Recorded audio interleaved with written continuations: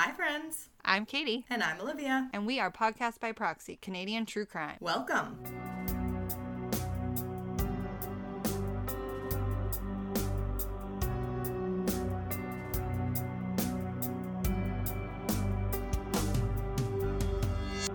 We're live on location.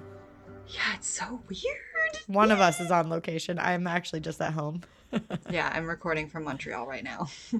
Okay, super cool. Tell me what you were just telling me, and then I said, wait. You have to wait for the people. Okay, so I'm going to tell you a few different things that are just like funky weird here. Okay. So first of all their soda cans and cans of any kind have gold tops, not silver. Like all of them? Everything. Is there a reason for that? I don't know. Okay, well, that's fine. Quebec just likes to be different.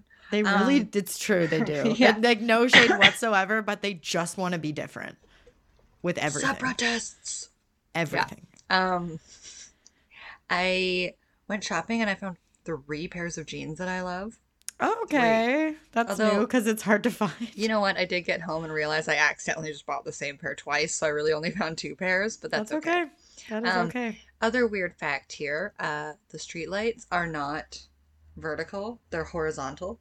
Okay. So for anyone that doesn't know, we live in British Columbia, and all of our, on Vancouver Island anyway, all of our streetlights are vertical. But across Canada, most of them are like that. After driving across it, I have seen some, maybe not in Canada, perhaps in the States, that are horizontal. I've seen 1 or 2, but they're always near railroad crossings. Okay.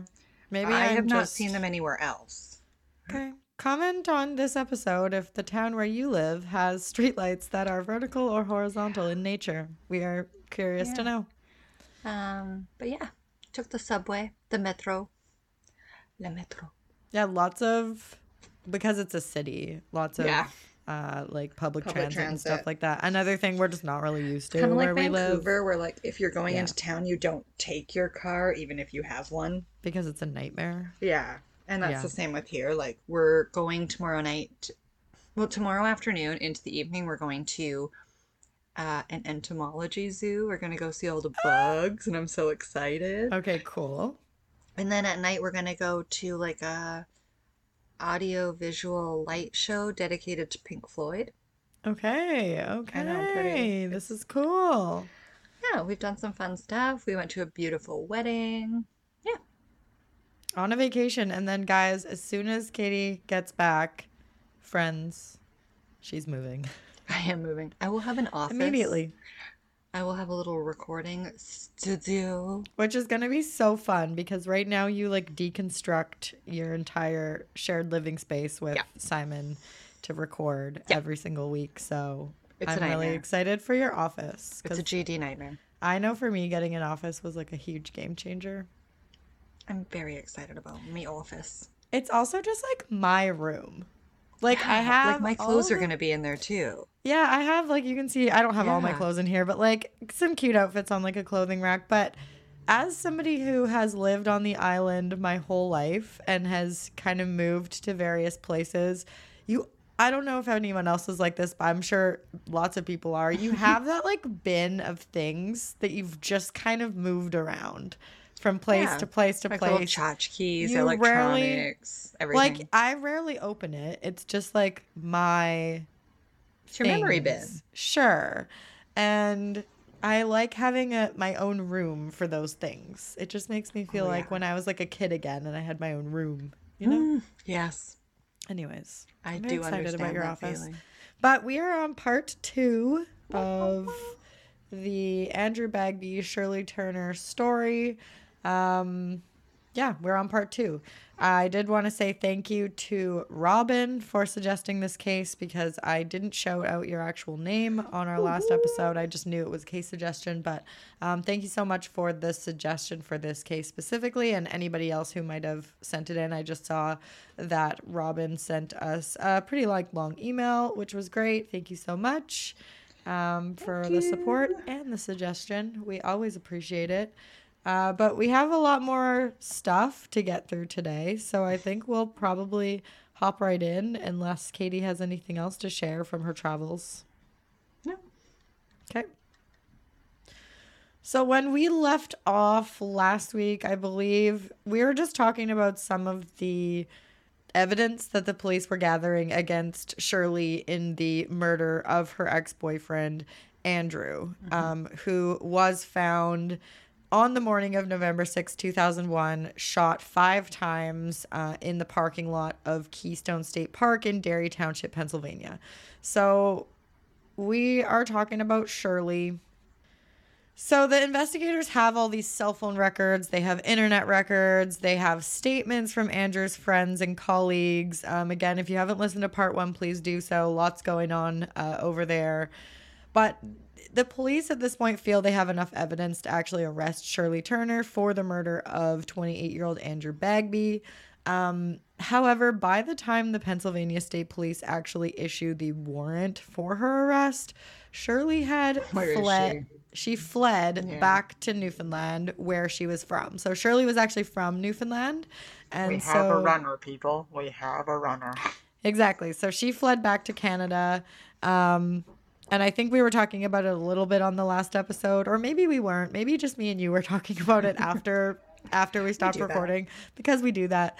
But either way, she fled back to Canada, where she's from, and this now makes it very difficult to send her back to the U.S. to stand trial, because Canada is very careful to send anyone back to death.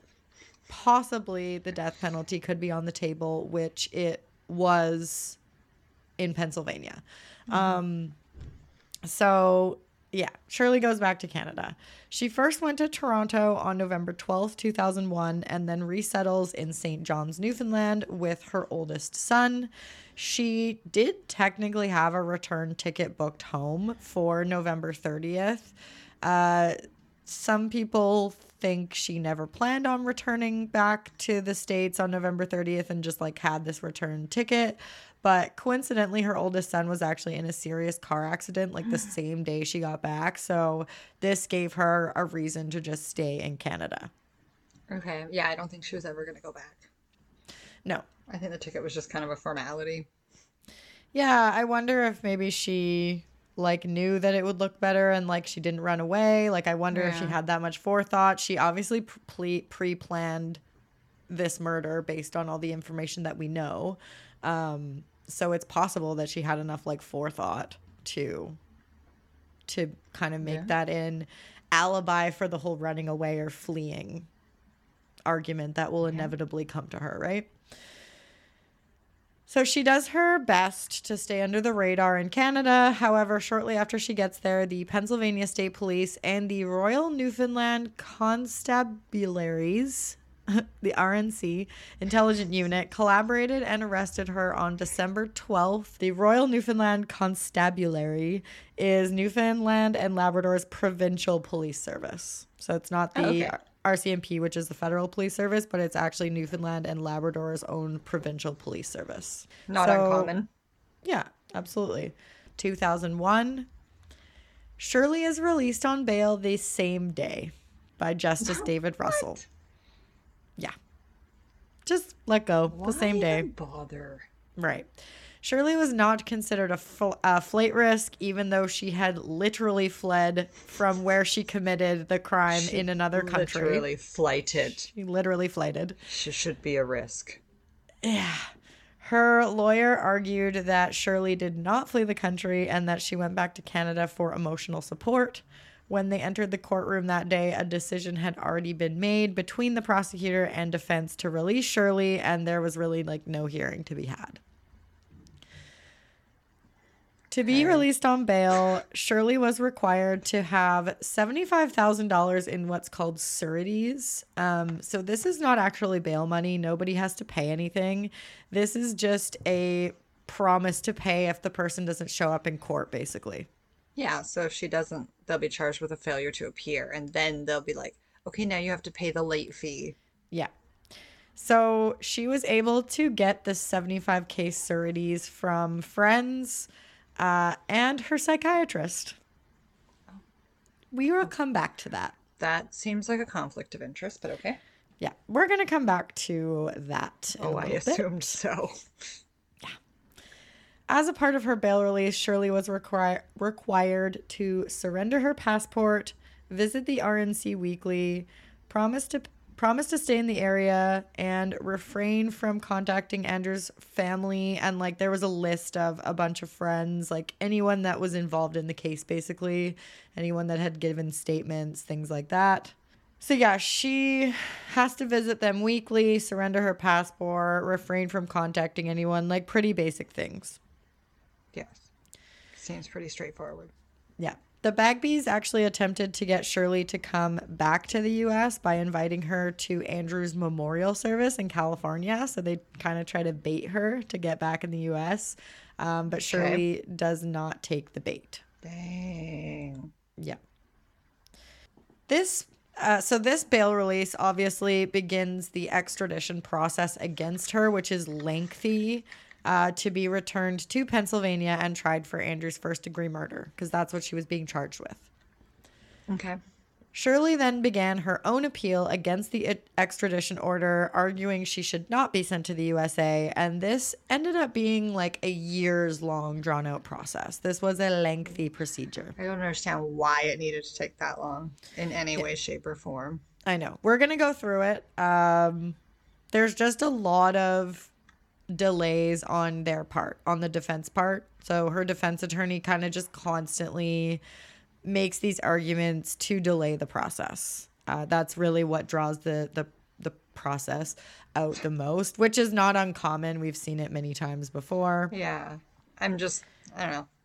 I wasn't surprised. I guess I'm kind of surprised to hear it in this case, in a way. Yeah.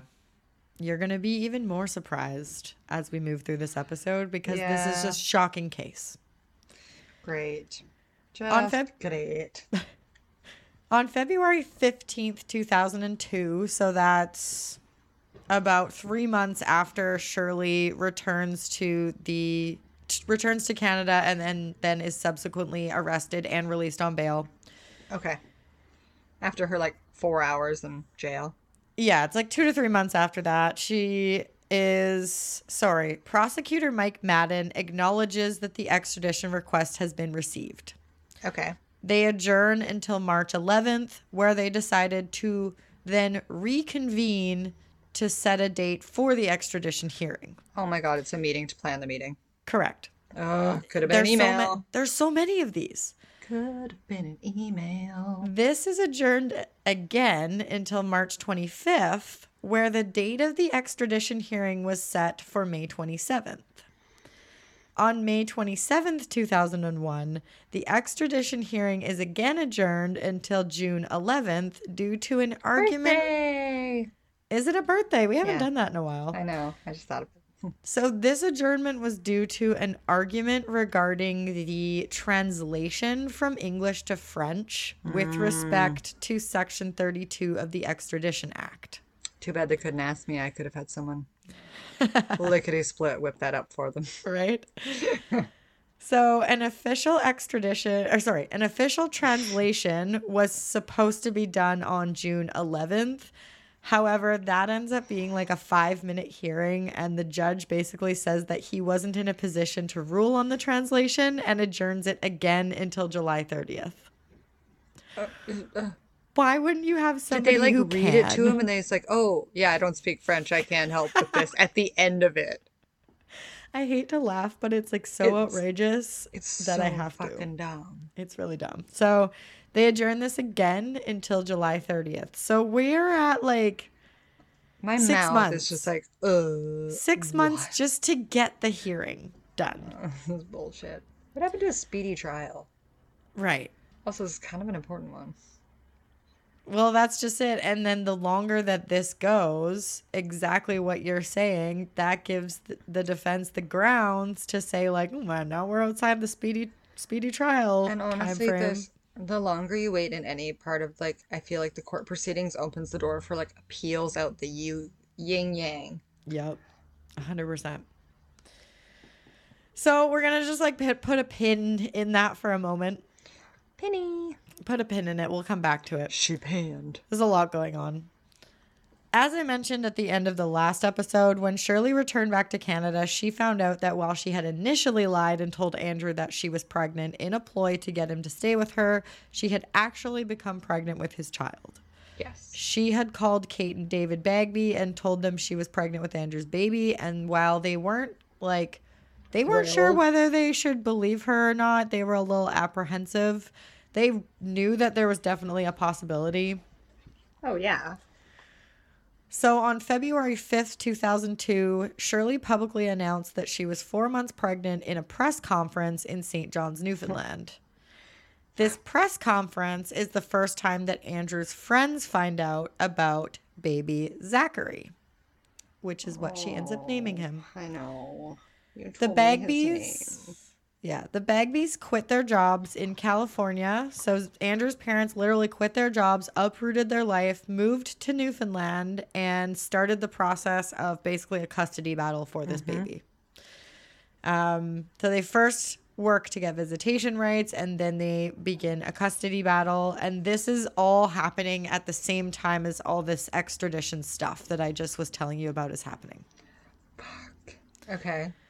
So she's in and out of court Yep. many times for all different things. Like, she might as well live there.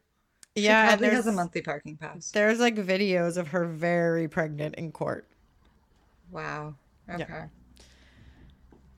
Zachary Andrew Turner was born on July 18th, 2002 in St. John's, Newfoundland, while Shirley was out on bail.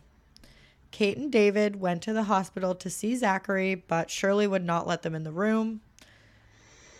As soon as Zachary was born, the Bagby's lawyer filed 2 applications with the Unified Family Court, one for a DNA test and another for custody. So they basically needed the DNA test to prove the baby was Andrew's in order to go for custody. And that would be the same whether Andrew was alive or not. Andrew would have to prove, like, so. Just to be clear, in case that's not the case everywhere, like, that is standard proceeding for a custody hearing here. Yeah. The Bagbys were told that the law in Canada moves quite slowly. I feel like this was an understatement in this case. Yeah. While they needed the DNA test to prove that Zachary was Andrew's baby, as soon as Kate and David saw him open his eyes, there was like no doubt. Question. Zero question that this baby belonged to their son. He looks just like him. Aww. Yeah, he's really cute. So like I mentioned, the Bagbys uprooted their entire lives. They ended up spending all of their savings just to try and protect baby Zachary.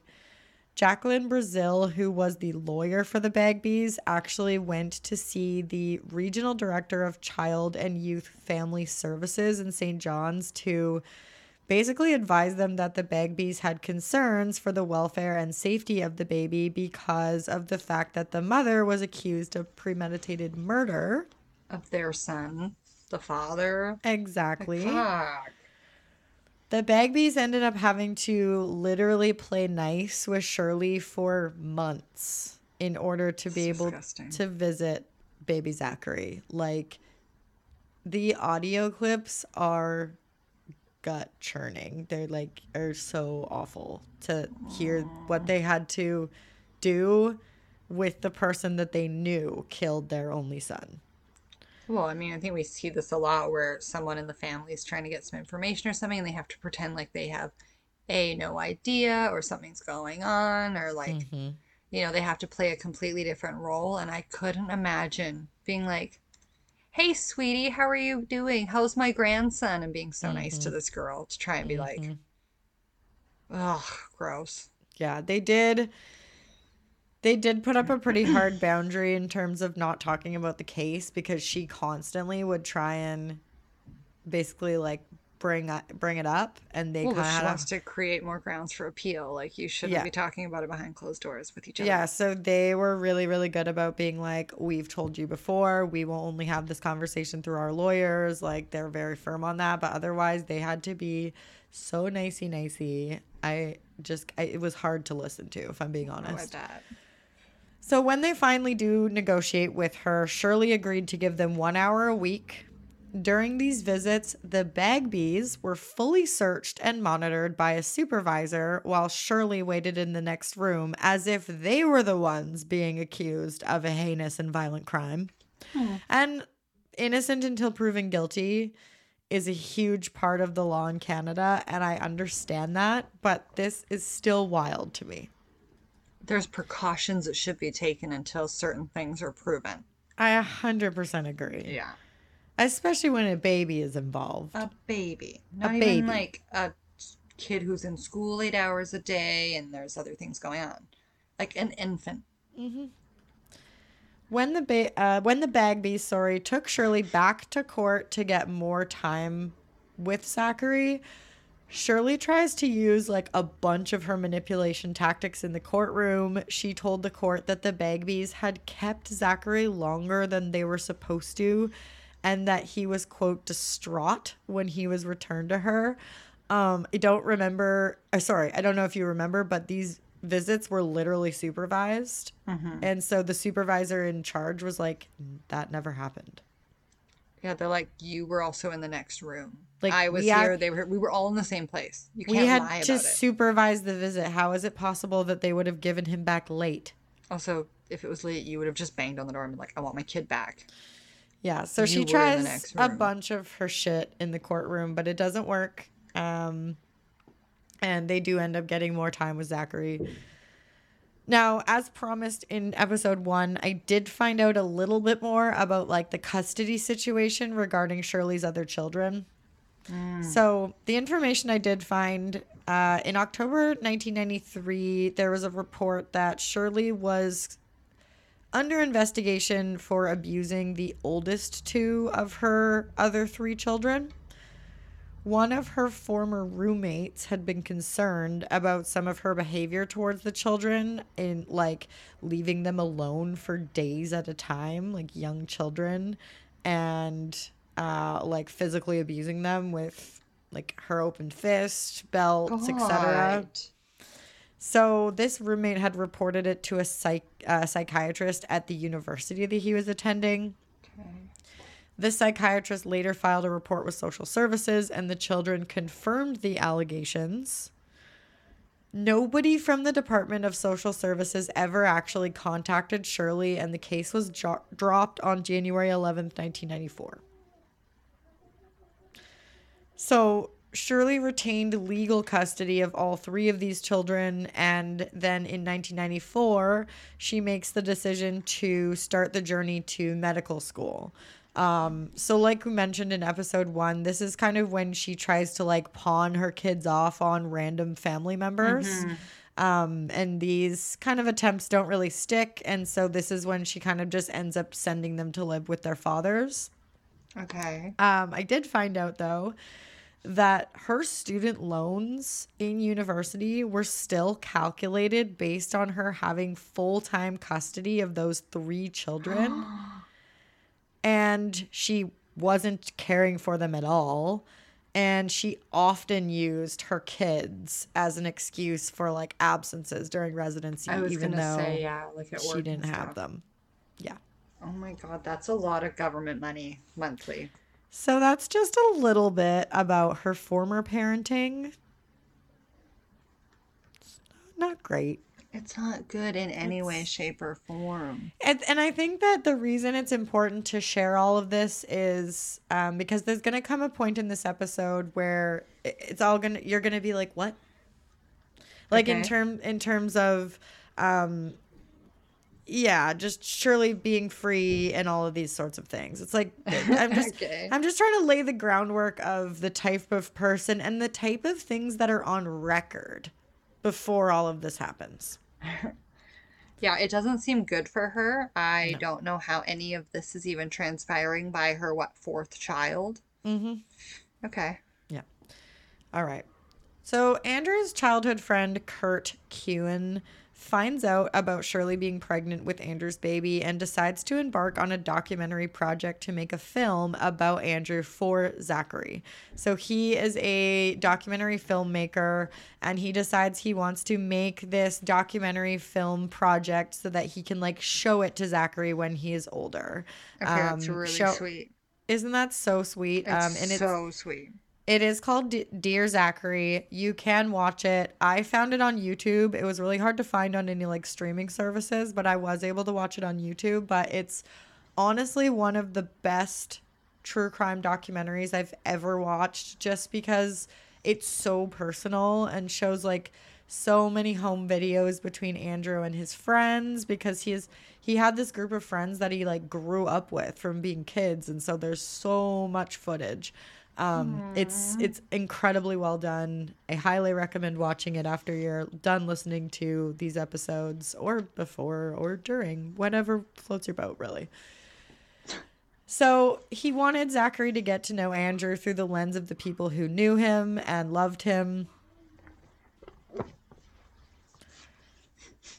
Kurt and Andrew, like I said, were childhood friends, and in the documentary, he kind of describes how Andrew was in every single film that he created growing up, because Kurt was like always into filmmaking and was always making his friends like make short movies and stuff. And so they show these clips of Andrew in all these like films when they're like 12. It's really funny. But Andrew also supported Kurt by giving him $2,000 for one of his films while Andrew was saving money for his own medical school. So they were really, really close friends. Yeah. So we're going to just jump back to the extradition hearing now. I'm aware that this episode is all over the place, but there's just so much happening, and It's not that all over the place. this is how my brain pieced it together. Okay. On September 19th, 2002, so this is like 2 months after Zachary is born, 9 months after this whole ordeal has begun, the extradition hearing finally begins. Okay. Shirley's lawyer, Randy Pierce, attempts once again to delay the case with a bunch of different claims. I'm literally not even going to go into them. But the judge at the time, Derek Green, basically told him to get lost and set the extradition hearing for November 14th, 2002. Okay. November 14th, 2002, Justice Derek Green ruled that a properly instructed jury could likely find Shirley guilty of the offense she was being charged with. She was ordered to return to the Clarenville Correctional Center for Women while the decision regarding her extradition was pending a ruling from the Minister of Justice. Okay. So during this time, miraculously, Shirley agrees to let the Bagbies have full custody of baby Zachary. One of the conditions, however, was that Zachary had to be brought to the jail for visits once a week, which was a 2-hour drive there and back. So the Bagbies had to drive 2 hours there, then wait there while Zachary played and hung out with his mom, and then drive 2 hours back. Not only did they have to drive to Clarenville weekly, and keep in mind, this is winter in Newfoundland. Oh, fuck. Okay. 4 hours a week of driving in like Atlantic Canada in the middle of the winter, which is not cute weather-wise. No. I couldn't survive because I'm an island baby and our weather is so mild.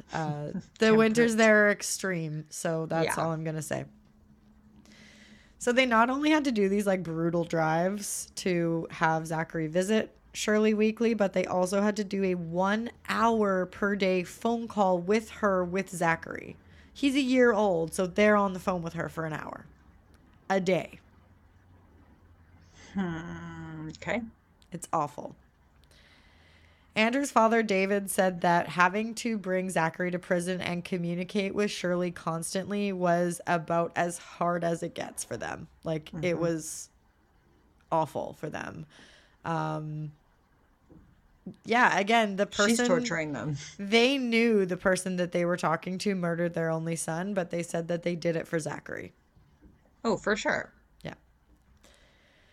So Shirley is in jail for 2 months, awaiting a decision to extradite her for the murder of Zachary. And on January 8th, 2003, Justice Gail Welsh agrees to release Shirley on bail. Why?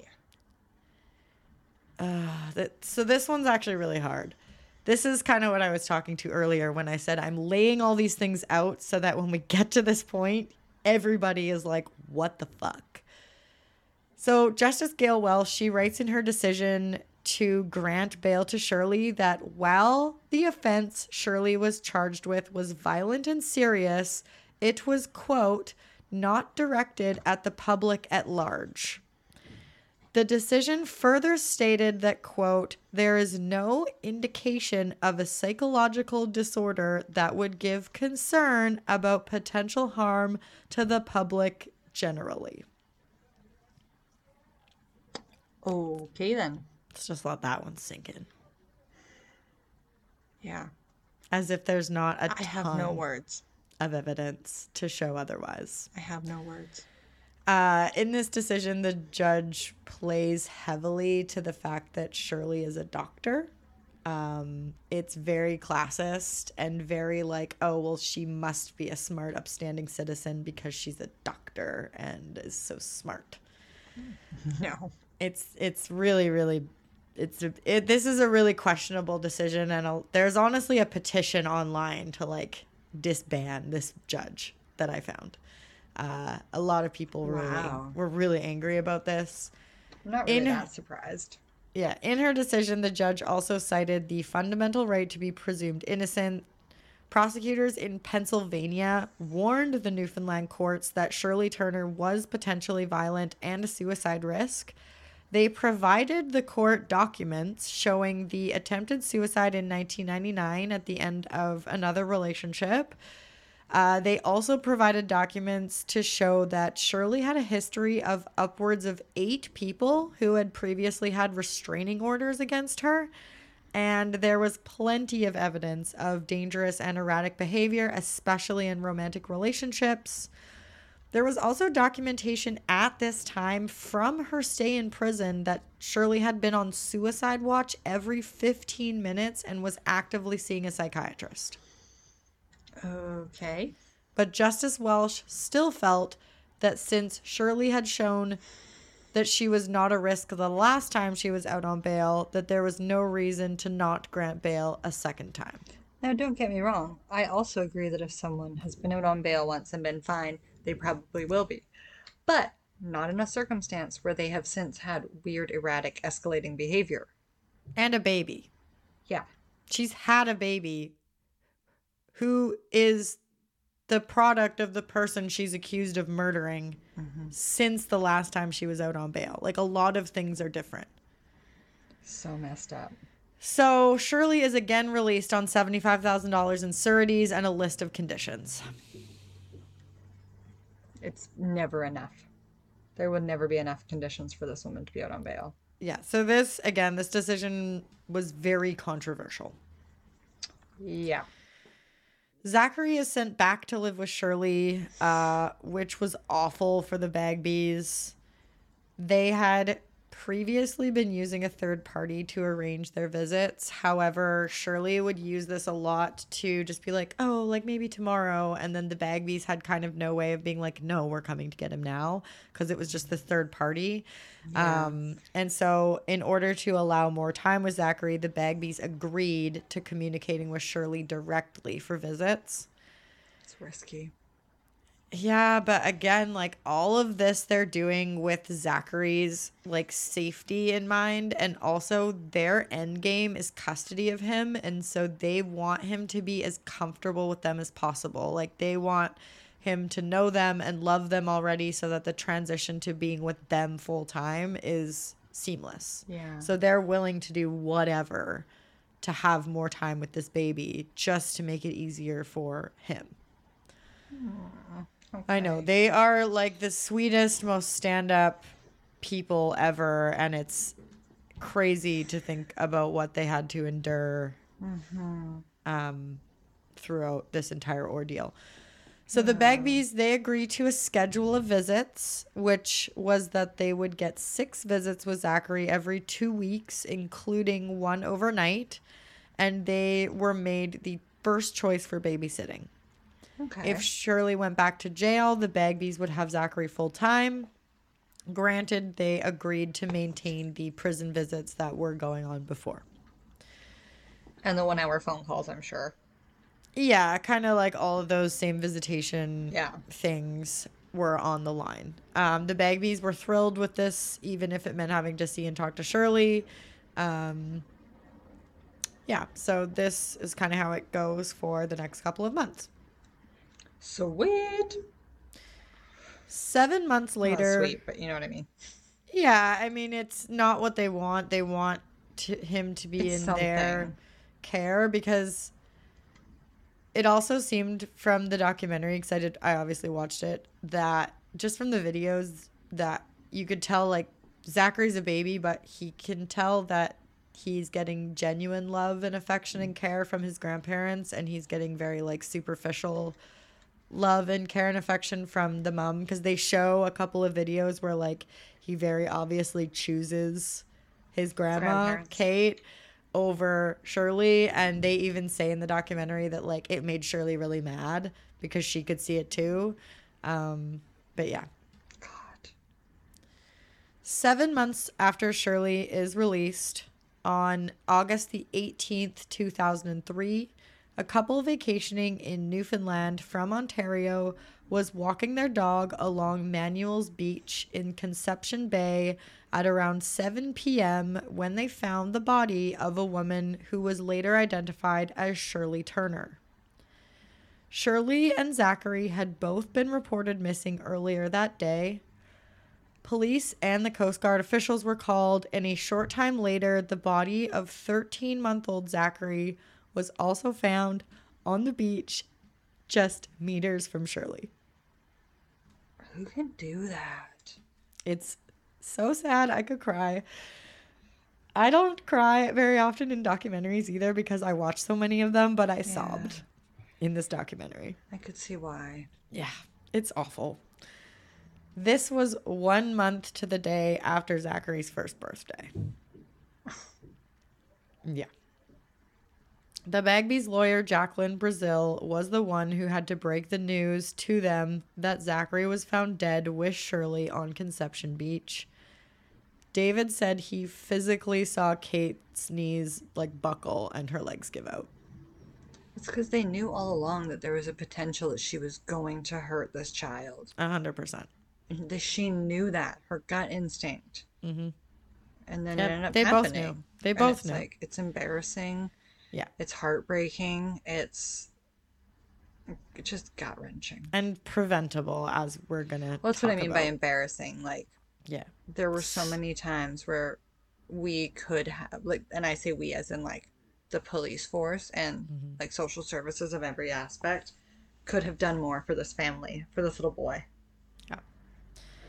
Now, in the months leading up to this incident, Shirley's extradition to the United States to stand trial for the murder of Andrew had finally been ordered. So this is just 2 months before this, on June 11th, 2003.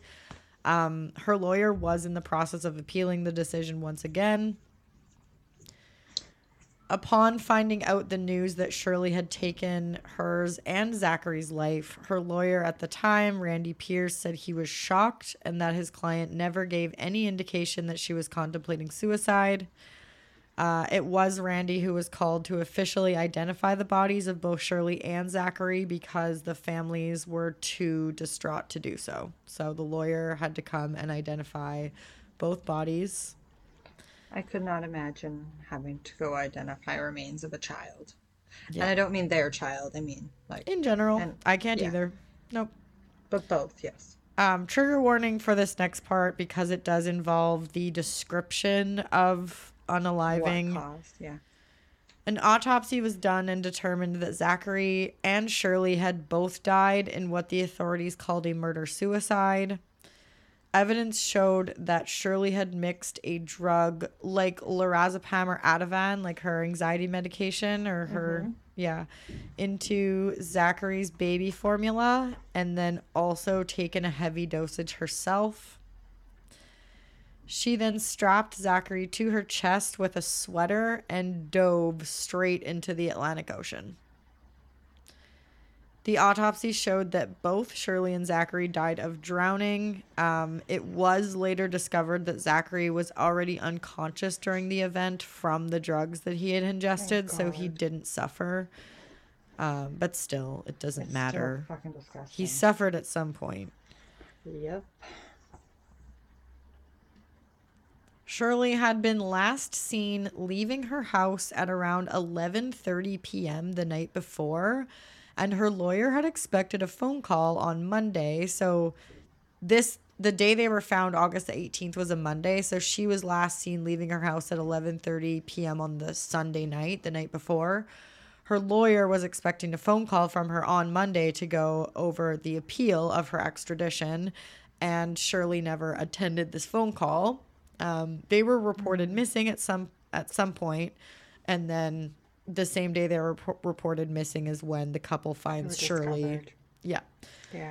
Investigators are able to piece together that in July of 2003, Shirley had become involved with a young man that she met at a bar. They went on a couple of dates. However, this guy's friends showed him these news articles that Shirley was a murderer, potentially had murdered her last boyfriend. So this guy decides to stay away from her and is like, sorry, never mind, I'm good. And it's after this, she calls and leaves him 300 phone messages or something. Yeah. It's after this, in a blind state of something, on the evening of August 17th, that she drives and parks her car near the man's house, which was close to the beach she was found. And she allegedly left some items, like a photo of her and Zachary and a few other things, on the guy's front lawn to try and frame him for their death. What the fuck? So that's how they kind of figure out that it was in this irate state of anger at this guy for rejecting her that she did this, because she parks near his car and puts a bunch of random crap on his lawn. Yeah. Whoa. I know. Just wild. I have no words, as you can tell. I'm not usually speechless, but in this case... This case makes me uncomfortable in so many ways. Yeah, it makes me a little nauseous, for sure. Mm-hmm. A lot nauseous, not a little. So, having lost their only child and now their only grandchild, the Bagbies basically said that they thought about taking their own lives. David also admitted to fantasizing about killing the judge who granted Shirley's bail. But the Bagbies decided that their energy would be better used on making sure that this never happened again. So they said, good human beings. I know. And what they do next is so admirable, but they shouldn't have had to do it. This couple from California shouldn't have had to uproot their entire lives, use all of their savings just to try and prevent children from being in harm from their own parents who are accused of murder. Yeah, it's not that simple. Yeah, it's not. So they set their sights on Ottawa to lobby for criminal code changes to make it more difficult for people accused of serious crimes to be let out on bail. Their goal was to make it so that anyone accused of murder was denied bail, point blank. Okay, yeah. Yeah. The Bagbies also filed a complaint regarding the social services system that they said failed Zachary. The Bagbies had expressed concern, as I mentioned, to the St. John's Regional Director of Child, Youth and Family Services that their infant grandson was in the custody of someone who had been accused of murdering his own father, and they just never heard back from them. What the hell? They just never heard back. Everyone involved in this failed this child except his grandparents. 100%. I agree with you. Because, yeah, the Bagbies then continued to have to go through visitation and custody hearings to prove that they were fit to have Zachary. That is... Yeah. Mm-hmm. Like, have they not shown enough? Nope. Okay. Well, Okay. once this happened, then I think people listened to them, but But why why does did it it take take that? multiple tragedies for that is what we would like to know. Yep. So an inquiry into the death of Zachary was led by Dr. Peter Markestein, who concluded that Zachary's death had been entirely preventable and that he should not have been the care of his mother. Fair. So this review concluded that the province's social services system failed Zachary.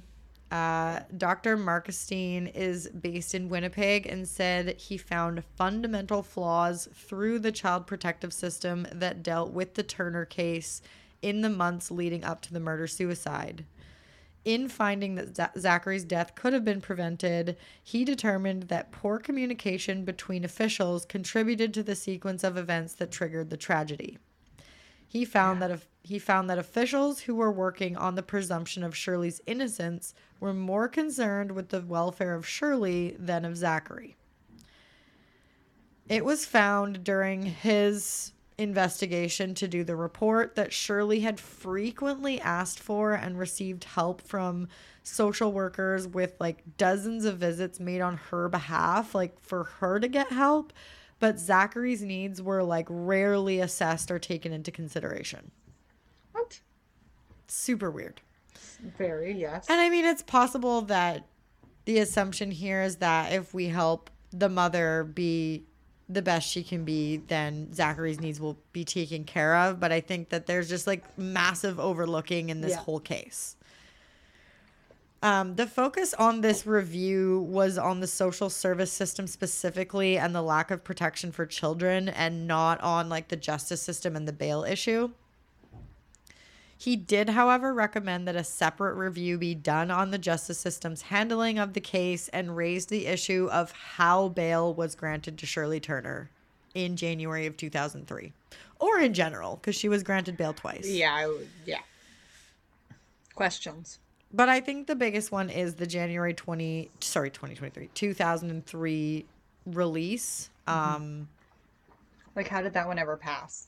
Right. I think that's the one that's under the biggest question at this point, because at that point it had been decided that like a jury could find her guilty of this offense and that she is going to end up getting sent.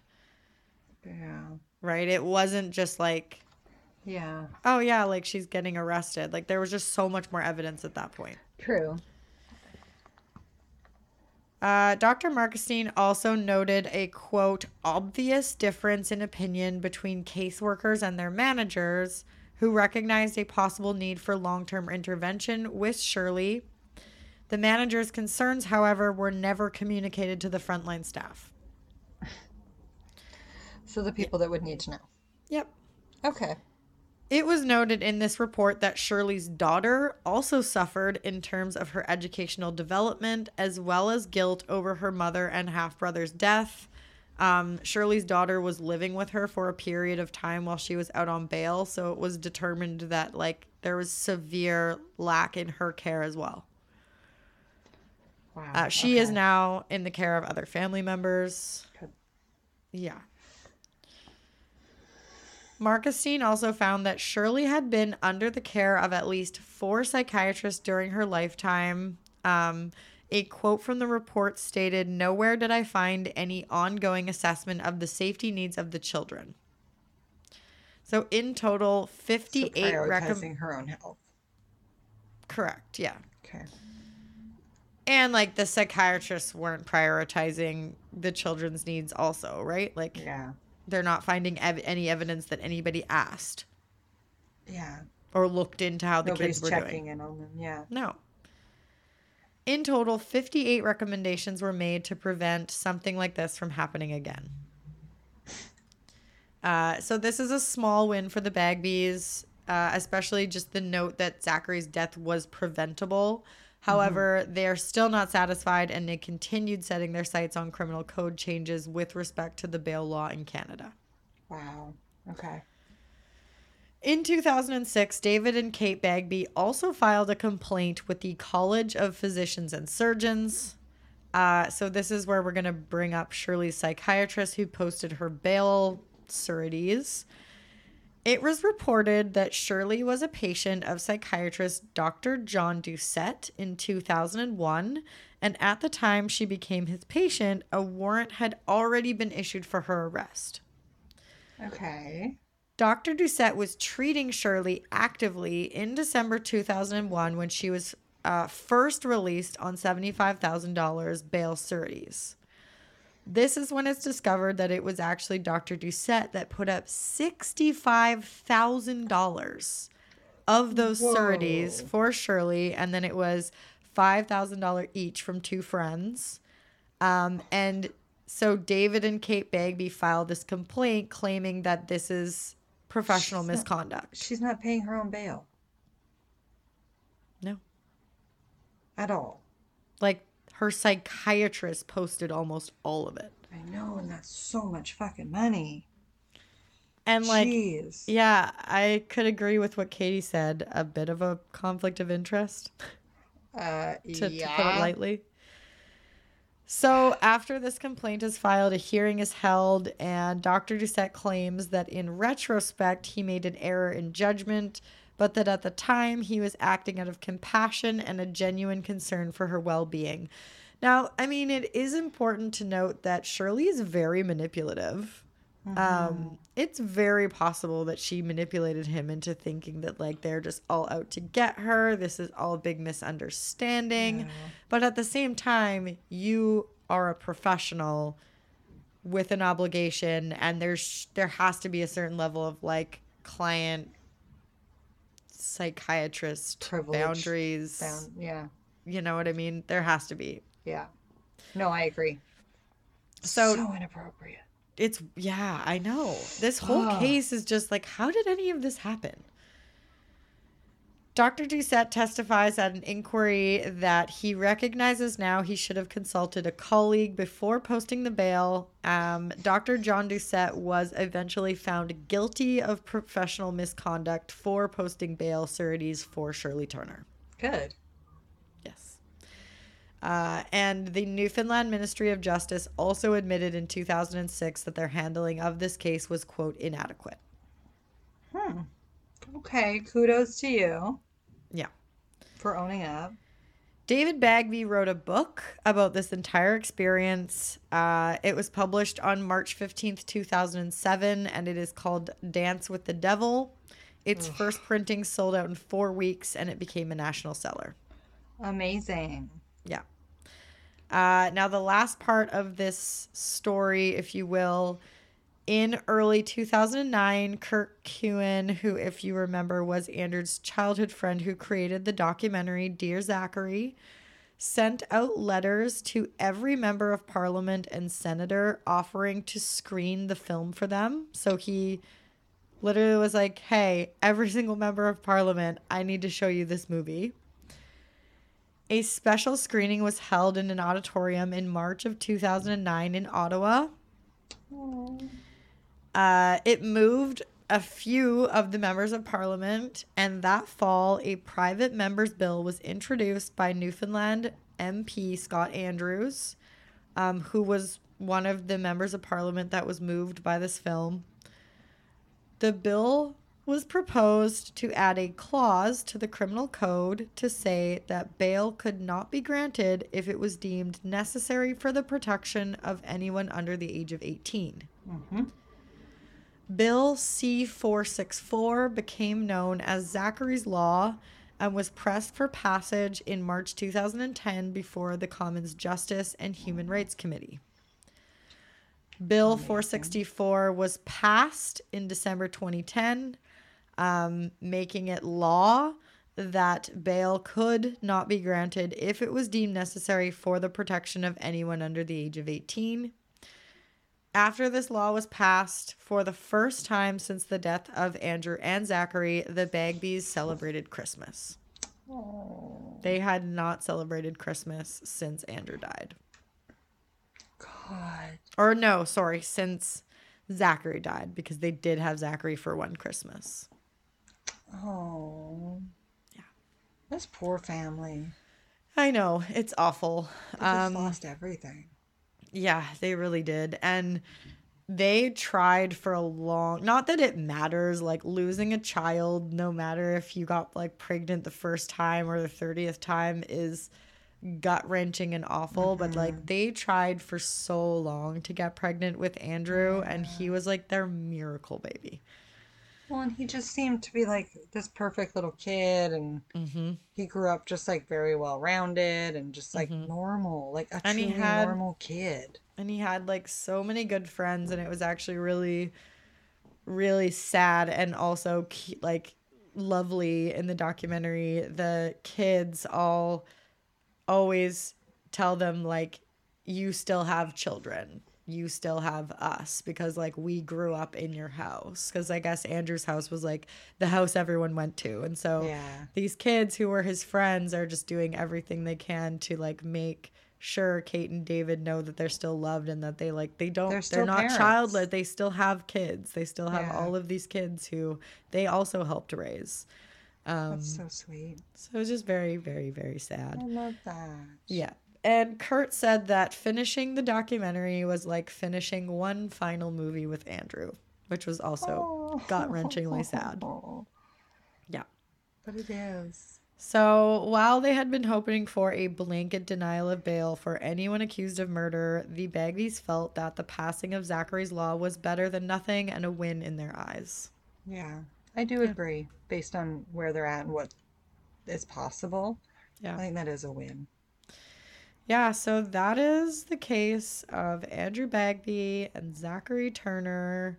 Um, it was very sad, and Yeah. there's just a lot of ball dropping. That's like the understatement of the year, but I don't know Yeah. how else to put it. There's just so many balls dropped and people not doing their jobs properly that could have led to Yeah. this not happening.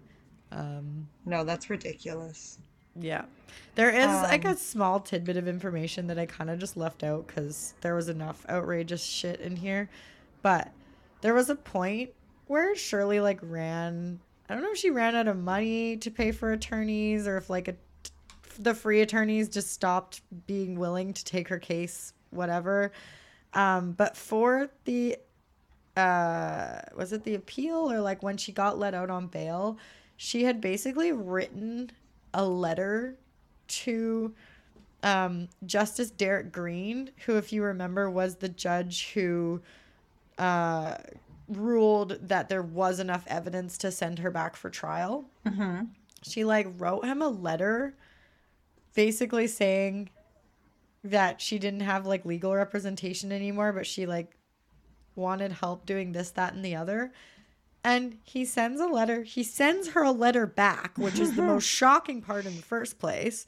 Okay. Basically saying that like, oh, I'm not like assigned to this case anymore, so I can't tell you anything. But also, here are the steps to write your own appeal.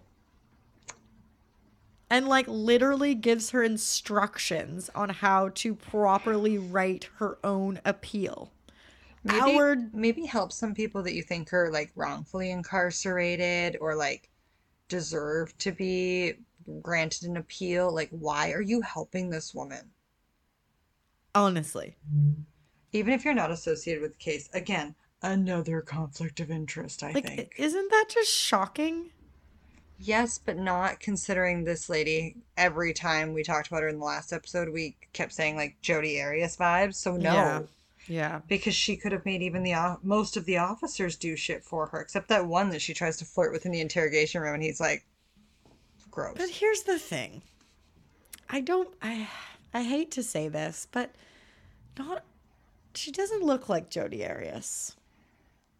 I've never looked her up yet. I feel as though there was an element to Jodi Arias that, because she is this pretty little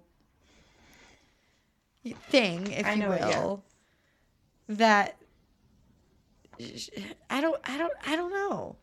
I do think that her being a doctor had a lot to do with a lot of the decisions that were made here. I think that there was a lot of privilege given to her and benefit of the doubt given to her, like, character and things like that, because, well, how could she possibly? She has been through medical school and she is this, she has this. Yeah, she's just very regular looking.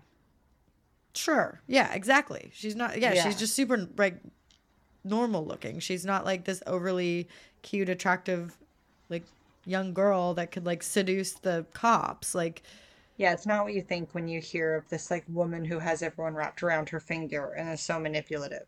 no, I just think that she, Stereotypically. A, was very manipulative, Mm-hmm. and B, there was a lot of, like, credence given to her Yeah, because she's a doctor. It's like this status thing. I know. So that Well, is the I case. appreciate it. You did great. Thank you again to Robin for the case suggestion. This Yeah. was a really, really Intense case. intense case, and I'm glad that we covered it. So yeah, Yes. And where can people find us? at Podcast by Proxy on Instagram, Facebook, Twitter, Threads. Twitter, sometimes TikTok, mostly Instagram. I post threads all the time, just my random train of thought. Oh, Katie's on Threads on Podcast by Proxy. I am a millennial through and through, so I just cannot get off Instagram. I tried the TikTok, I've tried the other things, and I just, like, consistently gravitate back to Instagram. So Too old people. we are. Too old for that shit. But thank you. I love that using Instagram instead of TikTok is what is, like, deems us old nowadays. Oh boy. Hey, that's when people were like, I'm still on Facebook. I don't even use Instagram. And it's like, oh, you're True. so old. You're such a mom. And we're that age. Yeah. Okay. Well, enjoy the rest of your vacation. Katie's on vacay and took time out of her day to do this with us. So we'll send her back on her vacay, but we will talk to you again in a week. And again, if you have any case suggestions, anything you would like us to cover, any documentaries you've watched that you're like, oh, the girlies need to, like, see this and cover it and all the things, email us. podcastbyproxy@gmail.com is way easier for me for case suggestions because I literally just search case suggestion and I pick something, and that's how we, like, make a list of them and stuff too. DMs are, like, a bit hard to get through, but email is best. And that's it for me. Okay, thanks. Bye. I'll call you soon. Okay. Okay. Bye. Bye. How do I stop this shit? I'll stop it. Okay. Fuck me.